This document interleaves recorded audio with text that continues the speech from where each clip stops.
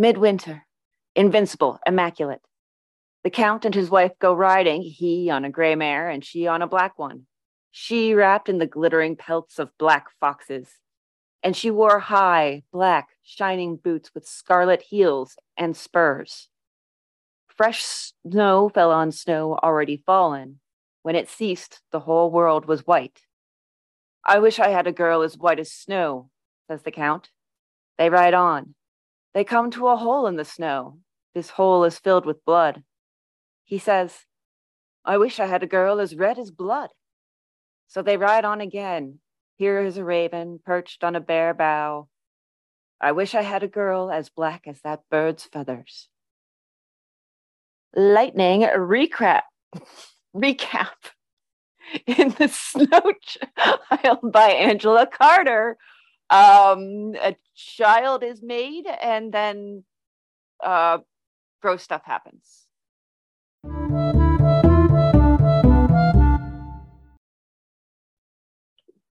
Hey, you've got a little time. We've got a little podcast.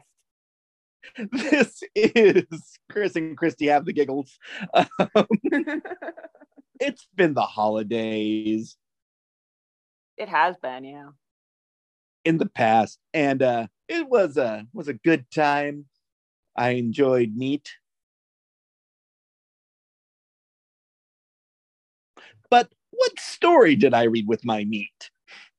The story that you read with your meat was The Snow Child by Angela Carter. And this is a story to sink your teeth into. It's short. Uh-oh. It's a remarkably dark story that riffs off of a lot of the Grimm type fairy tales and then makes it dark. Very dark, because Grimm wasn't grim enough, you know? Yeah, and it opens up, even in the first section, it makes me ask a very interesting question. The phrase, of course, they come to a hole in the snow. This hole is filled with blood. Why is there a hole filled with blood that they're just riding around in? I mean, I don't think they ride into the snow or into the hole with blood, which is an unpleasant thing to say. I just think they probably went around it. It just says they ride on again. It doesn't give you any indication that they went through it. So there's that. That does not change the fact that there is, in fact, in the middle of the snowy woods, a hole filled with blood. So we've only really solved like 5% of the problem. There's a great moment in the comic book series, Johnny the Homicidal Maniac, in which he paints the walls with blood, but then he keeps yelling, but when it dries, the color changes. It has to stay wet. So this is either exceptionally fresh or they're looking at like dried blood. But I think it's a key element to this story is that we are being prepared for something big and dark and heavy to happen in this one. And I would argue it's foreshadowing. I would say a good 75% of the story is foreshadowing. Yeah, that's true, because it's only the last quarter of the story in which it's actually dark. Yeah, that darkness is like a shadow over the first part, and then when you get to the last quarter or so, it's definitely more like a full-on eclipse. Mm-hmm. Because the Count, by speaking his desires, apparently has conjured this girl that he described, and we're not given any sort of magic background, which is great. I love that. I like when things just happen. But and apparently it's not even particularly out of the ordinary. It's just something that happens. And then we get to the point where the Countess really just wants to get rid of her. And that's where an interesting question comes in, is why is she so interested in getting rid of the girl?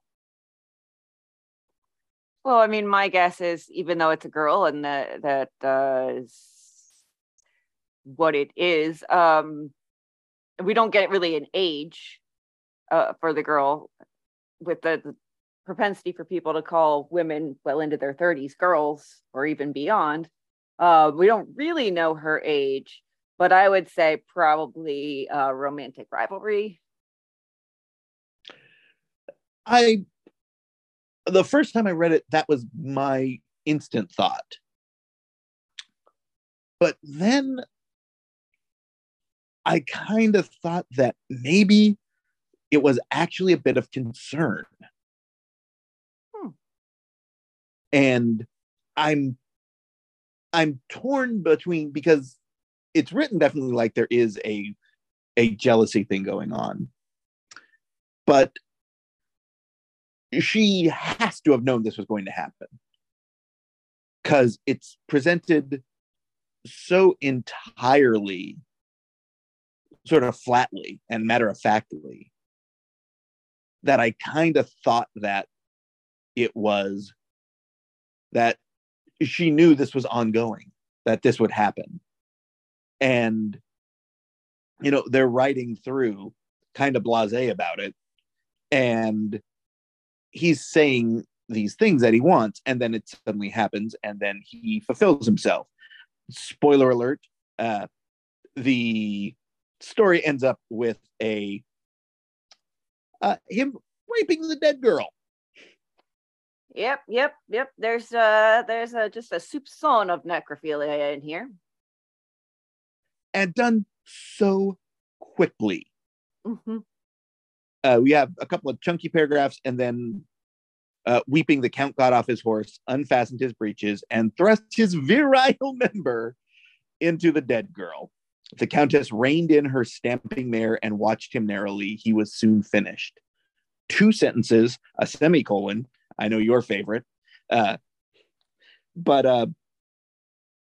in this 500-wordish piece, it's just that. And it's much different how it is. Although this is, I believe, the first time the words virile member have appeared in our podcast. I'm interested, though, because the chunky paragraph before it describes her trying to get rid of the girl. She drops a glove, saying that she wants the girl to get the glove, and said, "I'll buy new gloves." Tosses her brooch into the pond and tells her to fetch it. What's really interesting is that when the girl is created, she's naked, and they make no move to clothe her. Well, I mean, there is some. They don't necessarily make a move, but it's as a result of the Countess's jealousy or hatred, however you want to put it, that the Count removes her clothing and puts it on. At least he takes the furs off of the Countess's shoulders and twined them around the naked girl. So I'm thinking that surprisingly he does clothe her, but only in response to the Countess's display of emotion. Mm-hmm. Exactly. And so what's the best way to put it? It's a reprisal in a way. It's that when he realizes that she is either trying to deny him his fun, and actually that's either way, look at it. Like, no way, it's either she's trying to stop this from happening, either by completely eliminating her for the reason of jealousy, or because she doesn't want it to actually happen to her. But then the Countess probably kills her on purpose, knowing that this will happen. Yeah, I'm thinking. Yeah. Yeah. I mean, that all makes sense. There's a lot of ambiguity in this that I'm interested in, because there is a very simple reading, that is that she's jealous, she knows she's going to die, and again, we have no inkling that this could happen, and that makes this even heavier because it seems more like matter of factly. But my question is, was this his goal from the beginning, to have her the way he did, like with her being dead? Yeah, I think so. I think so. I think you're right. And I'm that makes this even harder to sort of put into a world, like a bigger world beyond these just two. Mm-hmm. And I think that's on purpose. And I really, because a world in which this can happen is, one, magical, but two, far heavier than what we sort of imagine as being potentially real in a real world, with true crime podcasters accepted from that. But also, as we can see, this world is of his agency and it's of his design. It seems like if he's just doing these things and nobody's commenting, then maybe he put the pool of blood there. Maybe he's the reason it's snowy. Maybe it's July. And so you have that, the fact that he's creating the world and what that tells us about the parts of the world we can't see. And the only conclusion I think you can come to is that he's the creator of it. So nothing here happens without his say so. When the Countess starts to get, try to get the girl to do things that might harm her or kill her, he's able to put a stop to that. So when it does happen, I still think that it's by his intention. Interesting. That makes a lot of sense. And when we get the very next line after the whole thing is, then the girl began to melt. And that's a really interesting point as well, is what exactly is she? Like, we know her color, we know her sort of existence, but what is she?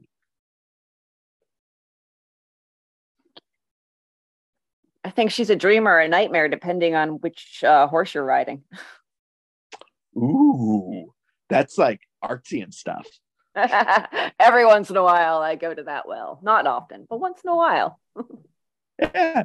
I think that's an interesting point, that there is a reality to this story that we're kept distant from,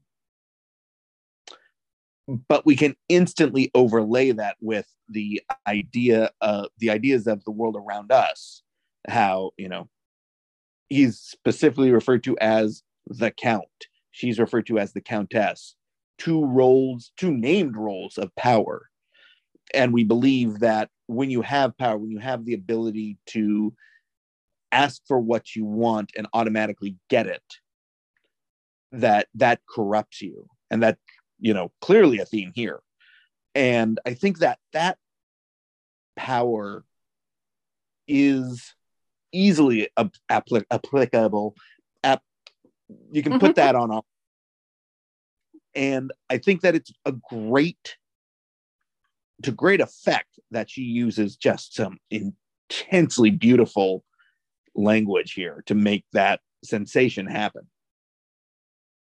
Yeah, and I think part of that sensation is from how clean and pristine everything starts off. And that really helps, like it really helps to set a contrast with the darkness of the story. And the corruption, it provides a sort of a backlit sort of profile for the corruption that we see inherent in the Count and the Countess too. Mm-hmm. And there's this idea kind of magic happening here, of course, where after she has begun to melt and there was nothing left behind but a feather, a blood stain, and the rose she had plucked. But then suddenly the Countess has all her clothes on again. With, is that just the language that time has basically stopped while the events are happening and she gathered up her clothes and put them on? Or is it just literally, poof, they're back?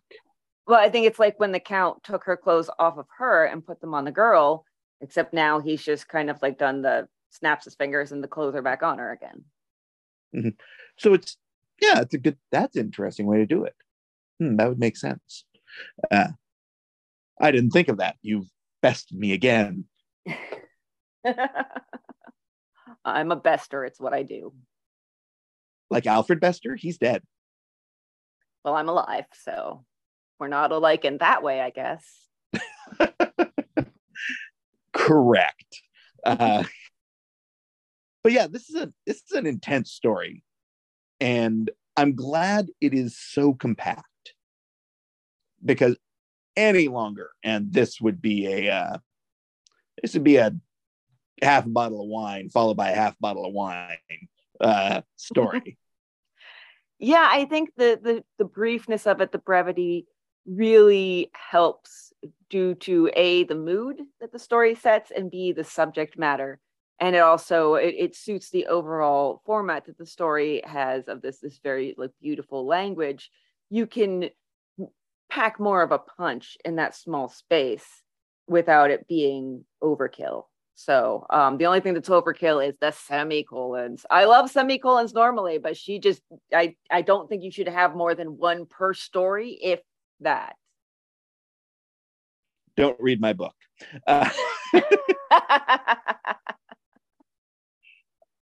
I'm also really fascinated by the number of call outs to the fairy tale traditions that we are sort of aware of already. Things like the raven's feather, the pricking of the finger to cause death or sleep in most of the stories.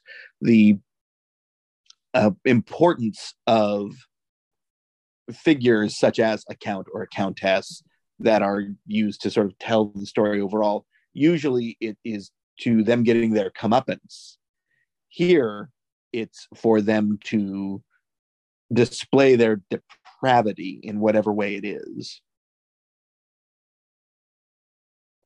Yeah, and I mean, there's the Snow Child is a tale of its own in the history of folk tales.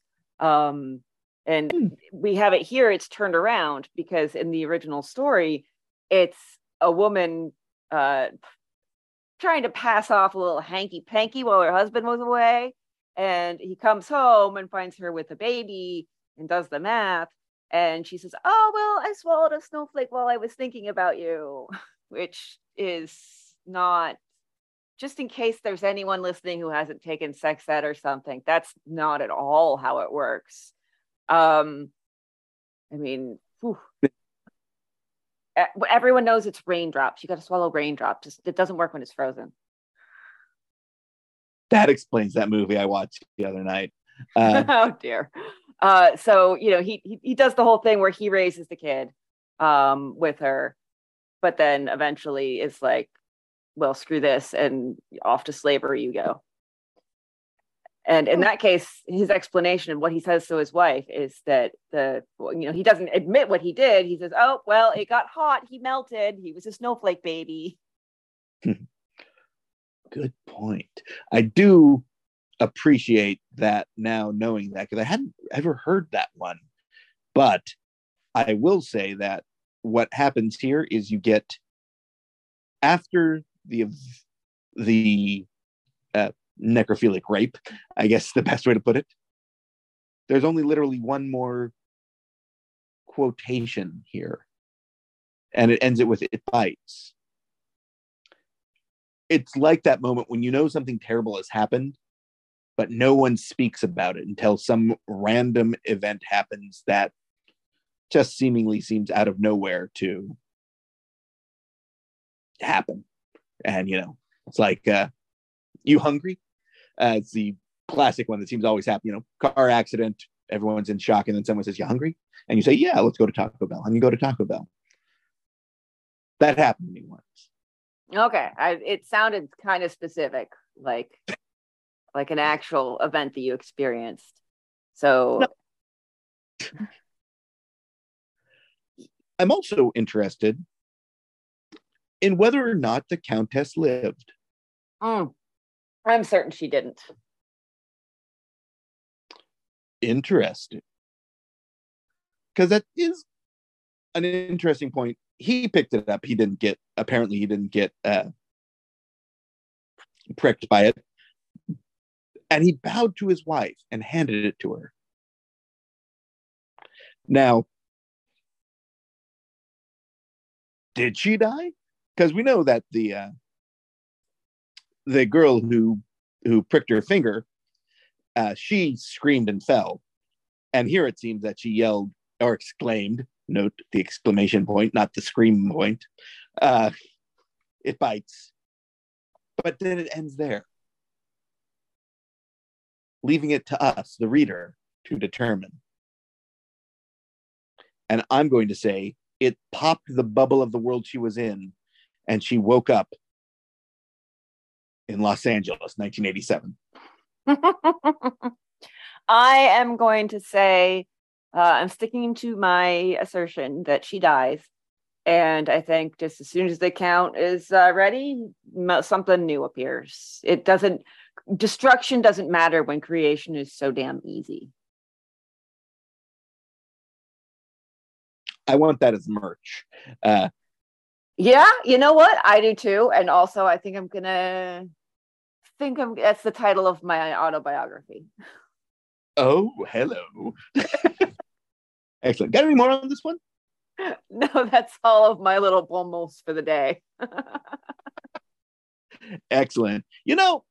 This story really makes me want to read something maybe even a little bit darker. Got anything you could think of? Well, you've already got me looking forward to our next story, which is Charles Bukowski, Loneliness. So let's get a cocktail and enjoy that piece. Yeah. Or a cocktail or 7. Yeah. True. And if by cocktail you mean just straight lighter fluid, yes. Absolutely. Always do. Yes. That's always what I mean. And until then, this shall be Short Story. Short podcast. Doop.